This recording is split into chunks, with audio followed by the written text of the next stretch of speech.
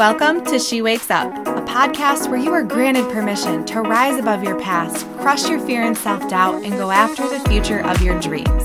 I know life has taken over and has driven you to a place where you feel lost and scared and you have no idea how you got here. You just feel stuck. In your job, relationships, motherhood, all of it. I see you, and you're in the right place. I'm your host, Stacey Failing, and I'm so pumped to have you here. I've been where you are. I was lost in abuse, finances, anxiety, poor health, you name it. I was up and down for years trying to fix myself on the surface. What I found was the real damage in need of fixing came from the inside. And so it was. If this is you, come hang with me. Grab a drinky drink and maybe a pint of some ice cream because we are skipping the small talk and getting right to the juice. Because girl, it's time to wake up.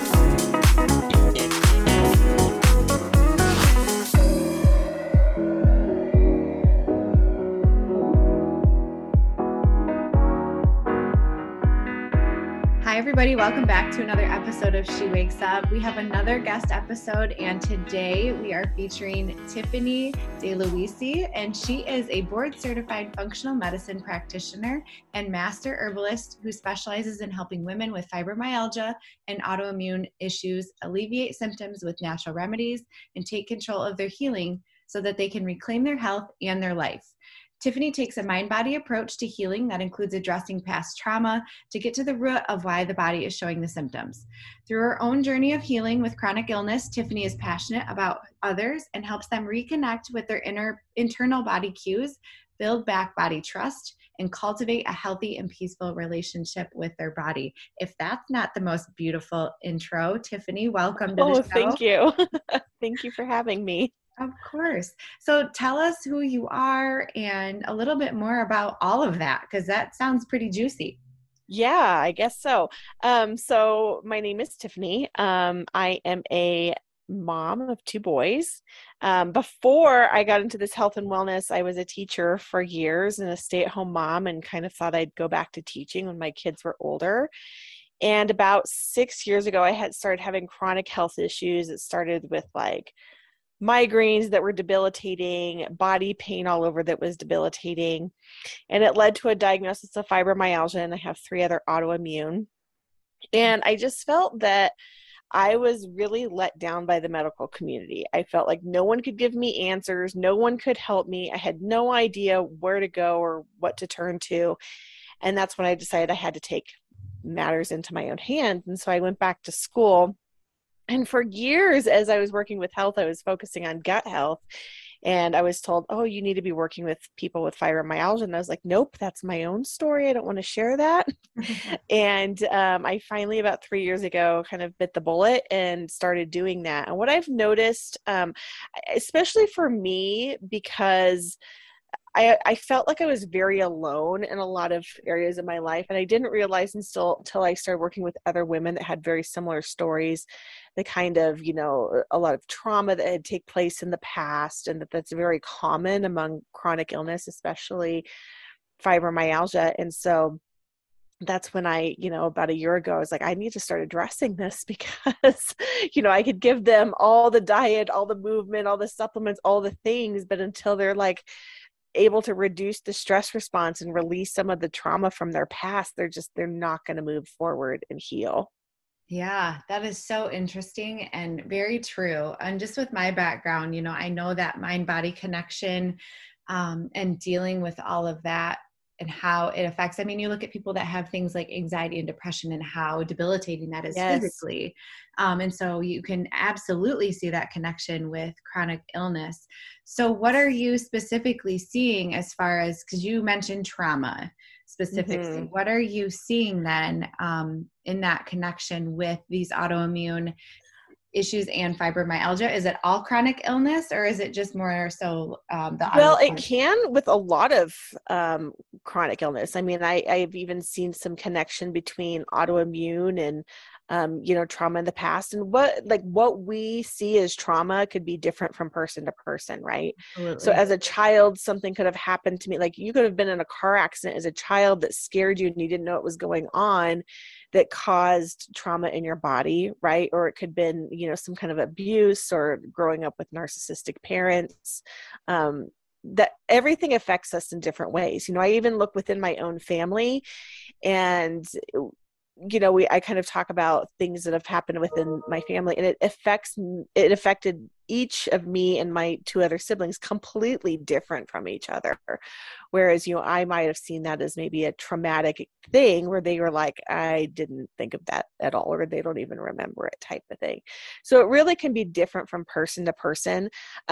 One statistic that really stood out to me in doing fibromyalgia research is the percentage of women with fibromyalgia that have sexual abuse. And that was huge, because I'm like, if we're not addressing that and we're not talking about that, then we're just keeping it stored. And of course that's going to, come out as pain and fatigue and, an illness. Wow, that's so interesting because it's not talked about, and the long-term effects, Yeah. everybody goes through something like that. It's more of an acute healing, and you don't really think about those long-term effects, especially physically. Sure, we think that there's a lot of mental healing, emotional healing that has to happen, but you don't think that it can manifest into a condition like that. Do you No, not feel at all. because I feel like stress, and you had said the stress response is part of the reason why we develop these illnesses, especially when it comes to trauma. What are some things that you've noticed that have been helpful in dealing with your trauma and some of that stress response since you've gone through all of this yourself? Yeah. So I first really started addressing this years ago when I did some, what is it called? EMDR, which is like a rapid eye movement therapy. It was not what I expected. I had just heard of it and I thought, oh, that sounds interesting. I think I'm going to try it. And then little did I know it was going to be 12 weeks of dealing with all sorts of trauma through childhood, which was really powerful, but also really hard at the same time. That was a big one. I've also done a little bit of, I don't know if you've heard of RTT, hypnosis. I like that because it kind of deals with these limiting beliefs that may or may not be true, but it causes stress. It causes these limiting beliefs of I'll never get better, I'm not good enough. It kind of works through that. And in between, especially when I'm working with clients, and I do this too, I do like a lot of EFT, the tapping. And I used to think that was ridiculous. Like, how is that going to help do anything? Right. Until I So started many people have been practicing it doing on a it though. regular basis. Huh? Yeah. So many people have been into that. I've been seeing it all over. And, some of my coaches and people that I follow on social media are really into it. So it's becoming more common. Yeah, it definitely is. And when I first heard of it, I was like, what do you mean I'm going to tap all over my face? And like, no, that's weird. I'm not doing that. Yeah. Hey, it's just me. I wanted to pause this episode really quick to remind you that the 5-day self-sabotage workshop is still up for grabs if you really want your spot in that. It starts September 12th and runs 5 days in a private group through the 16th. So it is self-paced. You will have access to all the content throughout and afterwards if you can't be there in real time. But if you want to, I will be showing up live every single day to deliver the content a little bit deeper, ask any questions that you may have, and to help you get clarity. There are different styles of self-sabotage. There are different ways that self-sabotage can manifest. There are several areas in your life in which self-sabotage can actually be debilitating, such as your relationships, your career, your goals, and your family life. So if you're really interested in trying to figure out maybe your own self-sabotage style, or if you want some clarity if you even are self-sabotaging, what areas in your life you are and how you can get a little bit more help and guidance with that. So make sure to check out the show notes. The link is in there. Always reach out to me if you have any questions or you just want to chat a little bit more to find out some more details. I'm happy to give you that. All right, let's dive back in and chat more with Tiffany. I do use a lot of essential oils as well to kind of tap into, that blood-brain barrier. And I use a lot of adaptogen herbs, which have been used for centuries, because the whole reason they get into that classification is because it calms the stress response in the body. And so, but yeah, I kind of use a combination of different things to try to relieve that stress, because especially with, fibromyalgia is known as a hyperactive stress response, where this it's like a fire alarm going off, but there's no fire, right? Yeah. And so, and a lot of times I think even with other autoimmune or chronic illness, we just don't know what's going on. And so when you go to a doctor and they're like, well, all of your test results are normal, but you're like, I don't feel normal, Mm-hmm. it usually goes back to stress.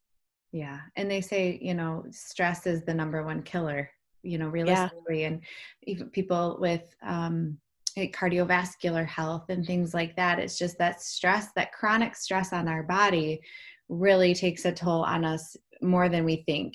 Sure, we feel it mentally and emotionally on the day to day when we're dealing with all of that. But really, when it comes down to it, we're holding on to so much toxicity within us that it's taking a huge effect on our physical body as well, and manifesting itself into some of these conditions that you're talking about. And I'm currently going back for my master's in psychology, and I just did all of my semester work on chronic illness and the mind, and how impactful it was when we really shift the way that we think about it, our perception of our diagnosis. Oh, yes. But there's so many other factors too, don't get me wrong, like a good Yeah. support Yeah. system, and for religion was a big one for a lot of people, something that they could turn to spiritually. But I Yes. do, a lot of that research came back, and it really was trying to de-stress and try to find ways to help us get out of that high like adrenaline state all the time. So when you're working with clients, what do you do to help them shift that mindset and those limiting beliefs that you were talking about? So first, I want people to understand that just because it's common doesn't mean it's normal or healthy, because I think we've just gotten to this point where we're just used to it. We're like, but everybody's under stress, but everybody has this. So sometimes we can become addicted to it too. It's like, well, I have more stress than you, like in a way that it's like, well, if I'm not under stress, or if I'm not pushing myself, to the extreme, then, maybe I'm lazy, which goes back to a limiting belief, right? Yeah. So Absolutely.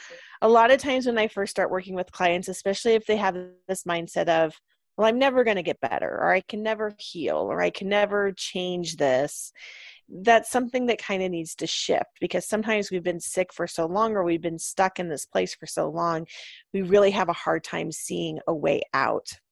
And so one thing I like to start with clients is doing like a 1-day visualization. And I'm like, nothing's off the table, right? So I don't want you to be like, well, I'll never be in remission. I don't want you to think that way. Like, think unrealistically, like if you could wave a magic wand, because a lot of times, that kind of helps us shift our mindset. When we go back to that visualization, when people, especially when things get really hard, and say, hey, remember you said your 1-day visualization is to be in remission, or to, go skiing again, and you haven't been able to do that because you're in so much pain, or go on a vacation because you're whatever it is, kind of helps bring them back to that. But that's one of the first things I do, is kind of set up these visualizations. And then it usually takes a while after I work with clients before they're really willing to open up and share their trauma. Mm-hmm. But one thing I really like to do is have them write their chronic illness story. So how did it come about? And it's, people don't really, until they sit down and start to kind of go through some of these questions, they don't really put 2 and 2 together. Like, oh, maybe that traumatic event as a child, I'm stuck in this stress response because of that, has maybe led to this, and start to release it and let it go. Whether they choose to share it with me or not, or just put it in paper, can be really healing. Yeah, that's a great exercise to just have that eye-opening experience when we don't really talk about it. It's not something that we have conversation around, oh, this is my, how this all came about, and really thinking and digging deep. And that's a lot of the work that I do too, is we can help people with the tools. We can't get them to that next step. That's on them. But to do exercises like that really help to guide them and steer them in the direction of finding those aha moments within themselves, is so important. So I love that that's what you start with, because it's allowing them to really have that moment that they need to realize and make that connection, and then let the healing journey begin from there, right? Yeah. Sometimes people will think it's weird that we start with all of these stress relieving techniques because they expect to come to me and we're like, so you're starting me on a diet today, right? And I'm like, no, I'm not. That's going to put more stress on your body. So until we've kind of lowered that stress response, we're not even starting there, because I could put you on the cleanest, healthiest diet on the planet. But if your stress is through the roof, then you're not going to be digesting that food and it doesn't make a difference. So we've got to calm it first and foremost. Yep, that's right. Get to the root of the problem first and then go from there. Yes. Yeah. So do you want to get into a little bit of your story? I know that. Yeah, I can. Okay. Yeah, go for it. It's interesting because I was getting my hair done today and I was telling her, and my sister works there, and I was like, I don't know that I want to share this. What if certain people hear it? But This is a but they were good like, you're pretty open. It's pretty good. So yeah. Say the listeners are here for that too, because a lot of the listeners have gone through very similar. And that's a point of bringing people like yourself onto the show, is to allow you to tell your story, because we want to let people know that they're not alone. And like you said, yes, while it might be common, it's not normal. it's So not let's normal. talk about that. Yeah. So as a child, I don't think I really realized as a child, my father was an alcoholic. That really kind of came out more as a teenager, where he was drinking more, and he was physical with my mom when they got divorced, and then he was engaged to someone else that he was physically abusive to. And I felt like, like I was kind of alone. So my parents got divorced and I was kind of in charge of my two younger siblings, like the other parent, which really interfered, with my relationship with my siblings for years and years. And like I was the kind of person, like as soon as I graduated high school, I just wanted out of there. I just wanted away from everything and everybody, because I felt like, I never really felt loved or accepted, or like I was, I had to be perfect, that sort of thing. So there was a lot of work there for me to kind of work through, especially with my parents, with both of my parents, and some of the things there. And then in my early 20s, I was sexually assaulted by a boyfriend, someone that I was like trusted. I had been with him for a very long time. And it wasn't really until I started doing, the work around that where, I say I never called it rape, because I didn't think that that's what it was. Sure. And it took a therapist to put those words in my mouth. And I was like, no, no, no, no, no, that's not what I said. Because we don't think about that. We think, I always thought, it's a dark alley with a stranger with a gun to your head. And that's not what happened. It was still traumatic. It was still violent, but I was like, but this is somebody I trusted and was already in a consensual sexual relationship with. So how does that shift? And I pushed it to the back burner for years and years. I mean, it was like over 10 years before I ever talked about it. I didn't tell a soul, not my sister, not my best friend, not a therapist, nobody, because there was just so much shame behind that. And I felt so much guilt, like it was my fault. And I think I've learned that, in this process of that, I'm not alone there. Like this happens way more often than the dark alley with a gun to your head. You know what I mean? Mm-hmm. And a lot of women just struggle with that and not talking about it for all sorts of reasons, lots of shame around that, and, that sort of thing. I was going to say, you're not alone in that either, and not, Yeah. wanting to bring it up because you feel embarrassed. And I want to keep having these conversations, because we really need to help women feel like they can talk about it, because it's so important, and to let them know that it's not their fault. Even if they were in a consensual relationship, that moment shifted at that point when you didn't have any control. Yes. And I think a big thing that has kind of come up, and, doing the work to kind of resolve that, is take you out of the equation. So take Tiffany out of the equation, and that's your sister, that's your best friend. What would you tell them? And it's complete opposite of what I would tell myself. You know what I mean? That wasn't okay. You need to get out. How can I help you? But, in my mind, I thought, well, no one's going to believe me. They're going to, the blame's going to come back on me and be like, well, you shouldn't have been doing this and this and this. And so I kind of had to look at it that way for a long time. And it took a long time for me to be able to like step out of it and be like, okay, it's no longer me. It's me like No, I was pretty young. I was in my early 20s, like how am I going to comfort that young woman that felt like she didn't have anybody there? Yeah. So what, from the time that you were in, when that happened, when you were in your 20s to now, when did you start to see those symptoms, and what have you been doing in that time to help heal so that you are in a place where you can help other women overcome that? Yeah, so the year I was diagnosed, when all of these kind of came about, my grandfather had passed away. He was more of a father to me than my own father, so that was really hard on me. My mother-in-law passed away a couple months later, and I was very close to my mother-in-law. And I think I couldn't grieve what was going on with my grandfather because I felt like I had to hold it together for my husband and my family. And I don't know that I did the grieving that I needed to grieve. So it kind of took a couple of years for me to say, okay, I need to sit down. I need to spend the time and grieve these losses in my life. These were two huge people in my life to grieve. And it was almost like this weight was lifted off of me and even like a reduction of symptoms when I just allowed myself to grieve, because it took me like a couple of years to just allow myself to sit with the emotions and grieve their loss.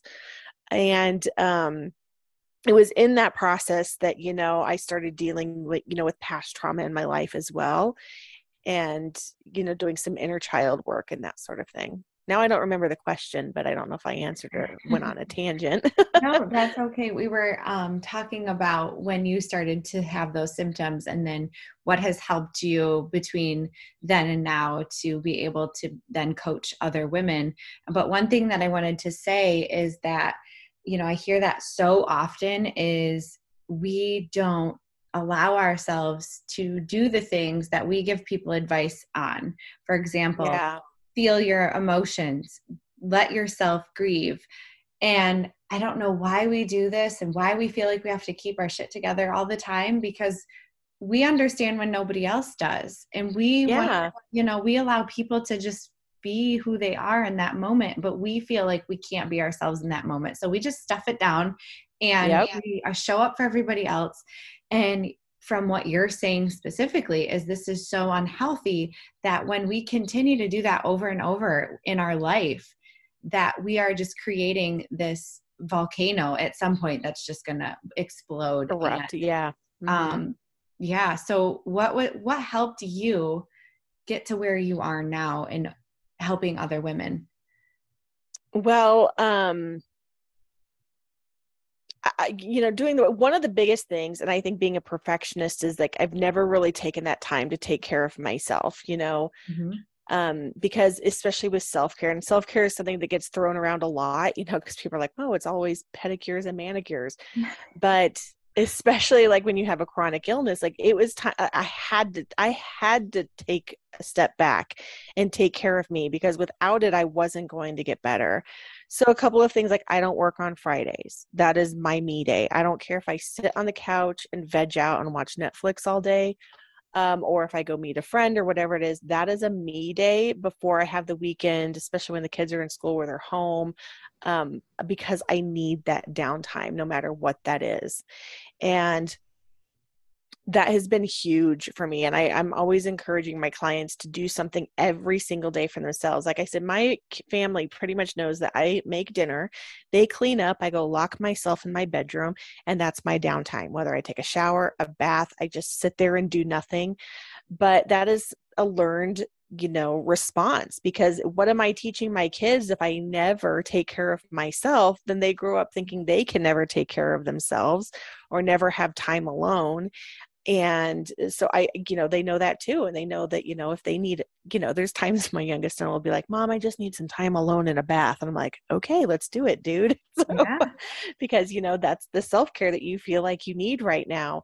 And that can look different for anybody. That can be spending some time in meditation or prayer, or, taking that hot bath, or taking a walk, or just having some time in silence. Whatever that is that kind of helps you fill your cup is really important, because I think as women, especially, we just feel like we have to be go, go, go all the time, and everybody else comes first except for us. Mm-hmm. And it took a long time for me to switch that mindset and be like, hey, my oxygen mask has to go on first, because otherwise I can't take care of anybody.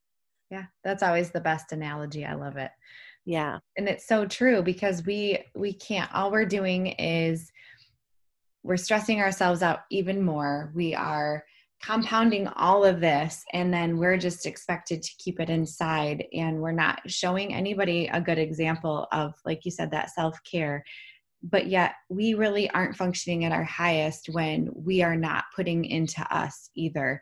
And I have always explained, my husband and I are only children, so we understand and value our alone time, whether, Oh, it's yeah. 5 minutes or we can be away from each other all day. Like, we're both home, but we're doing our own thing. But even if you're not, I can't imagine living, if you use the example of like living with a roommate all of your life, at some point you want to go in your room and be by yourself. Yes. Everybody needs that time to decompress and stop being stimulated. Just allow yourself, like you said, whatever that is, if it's to read a book, take a bath, just lay there and do nothing. That's what you need. We all need that. And we can't use sleep as our only excuse to get away and be alone. Exactly. Yeah. It can't be the only time we're taking care of ourselves. Exactly. Right? And even that, so many of us have struggled sleeping because we're all stressed out and worried about the next day and all of that too. So, man, such a good point. And this is something that I like to talk about too. What got you to that point of allowing yourself to just accept and give yourself that permission? And how did your family respond when you're like, okay, guys, I'm done for an hour. I'll see you in a little bit. Please don't disturb me unless somebody's bleeding out. I mean, I hate to say rock bottom, but it almost was rock bottom, Yeah. It's like you have to hit that point where I'm like, I'm at this point where I can't get out of bed. Other people have to pick my kid up from school. My toddler is being babysat all day by a television because I can't function. And there's no other choice. If I stay the same way, I'm only going to get worse. And what quality of life is that? Or I can make some changes and figure out what kind of changes I need to make to take care of myself so that I can be a decent wife, I can be a decent mom, a decent friend, whatever it is, because I was not functioning for a very long time. And sometimes people don't see that, you know what I mean? They don't always see that because it's like, okay, I got to put on the face to leave the house. They can't know I'm in pain. They can't know I have a migraine. They can't know I'm high anxiety or whatever it is. And that even makes it worse when you come back home. So it's really the people that lived with me, my husband and my kids, that were like, something's got to give. And I think because my kids were pretty young, like my youngest when I was diagnosed was only 3. Okay. They're only like 3 and 6. Yeah. At this point, it's just they just know that that's what it is. And my husband's always been very supportive of me and, do what you need to do for your health, do what you need to do to feel better. And so that's always been helpful too. Yeah, it's very imperative to have people that support you through that. But, you honor their downtime. I'm sure there's things that your husband and your kids do by themselves, and everyone's grief about it because that's just what we do. But we understand the importance of doing that. And I love how you said quality of life, because it's not just quality of life for you, but it's quality of life for them. Because, when you're not healthy, when you're not getting out of bed, you're not fun, you're tired, maybe you're grumpy, this trickles down into everything else, including our family. And they don't deserve that version of us. We don't deserve to show up as that version of ourselves. So it's so important that we recognize that. And when we're starting to see those symptoms, just those basic, like the chronic fatigue or just not wanting to do the things that light you up anymore, those like some warning signs before it gets to a point where you could develop something more serious, like a chronic illness. And then now you're looking at a whole nother, problem. So, yeah. Well, so what would you tell somebody? Because I don't think that, I agree with you on even as a nurse, I agree with you that the modern medical world today, especially I think through the pandemic, has just it's not the same. And I hate to say that because I don't say poo-poo on the whole medical system, because I do believe in modern medicine and technology. If I'm sick, I'm going to the hospital. Don't get me wrong. But I do also appreciate, and myself uses like the essential oils, and I drink adaptogen coffee and, all of those things. So I find very good value in that as well. So what can you tell women that are really struggling and they know that the tests show that everything's fine and they're just not feeling right? Like, how do you encourage them to advocate for themselves and to get the help that they really need? Yes. The advocating is the huge part of it. That took me a long time too, because I'm like, well, I went in there, they said it was normal, and I left, and I just trusted that there was nothing else I could do. So a lot of times I will sit down, especially with clients or somebody, that just sit down before you go to a doctor. Because especially if you have like I have major brain fog, I'll forget. I take notes so that because they usually have that limited time with you, right? Like very limited time in that room with you, send you on your way. So you want to make the most of it to address any new symptoms that have come up, anything that you're feeling, but be prepared, have it written down ahead of time so that you're prepared when you go in there is one thing.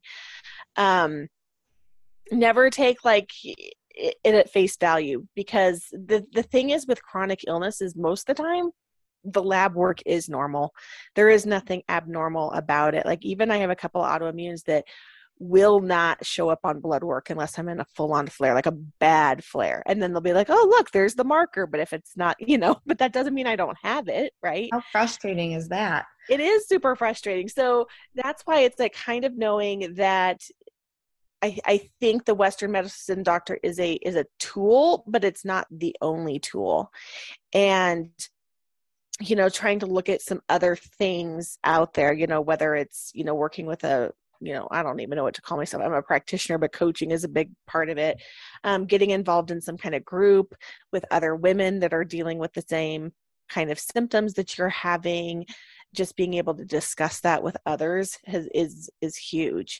And even when I work with I work with my own doctors, and I tell them, I'm like, okay, so I see you like once a year or twice a year, but it's that in between where people need support, because a lot of times, that medical model, which, and I'm not anti-Western medicine, but it's, if I can't write you a pill or we can't have surgery, there's really not a lot else that they can do, right? They may be able to send you to a dietitian or, but they may or may not understand, that specifically for that, what's going on. But yeah, I don't usually take no for an answer. I always ask for them to dig deeper, to run more things. I've learned a lot about tests. So sometimes clients come with me and they're like, what should I ask them to run? I'm like, tell them you need them to run this, this, this, and this, because they don't even know. So I'll even tell them what to do and then bring them back to me, or, and if they don't want to run it, this is the kind of conversation we can have. But just know that there's more out there, and there's, more support out there. It's hard to advocate at a doctor's office. I do get that.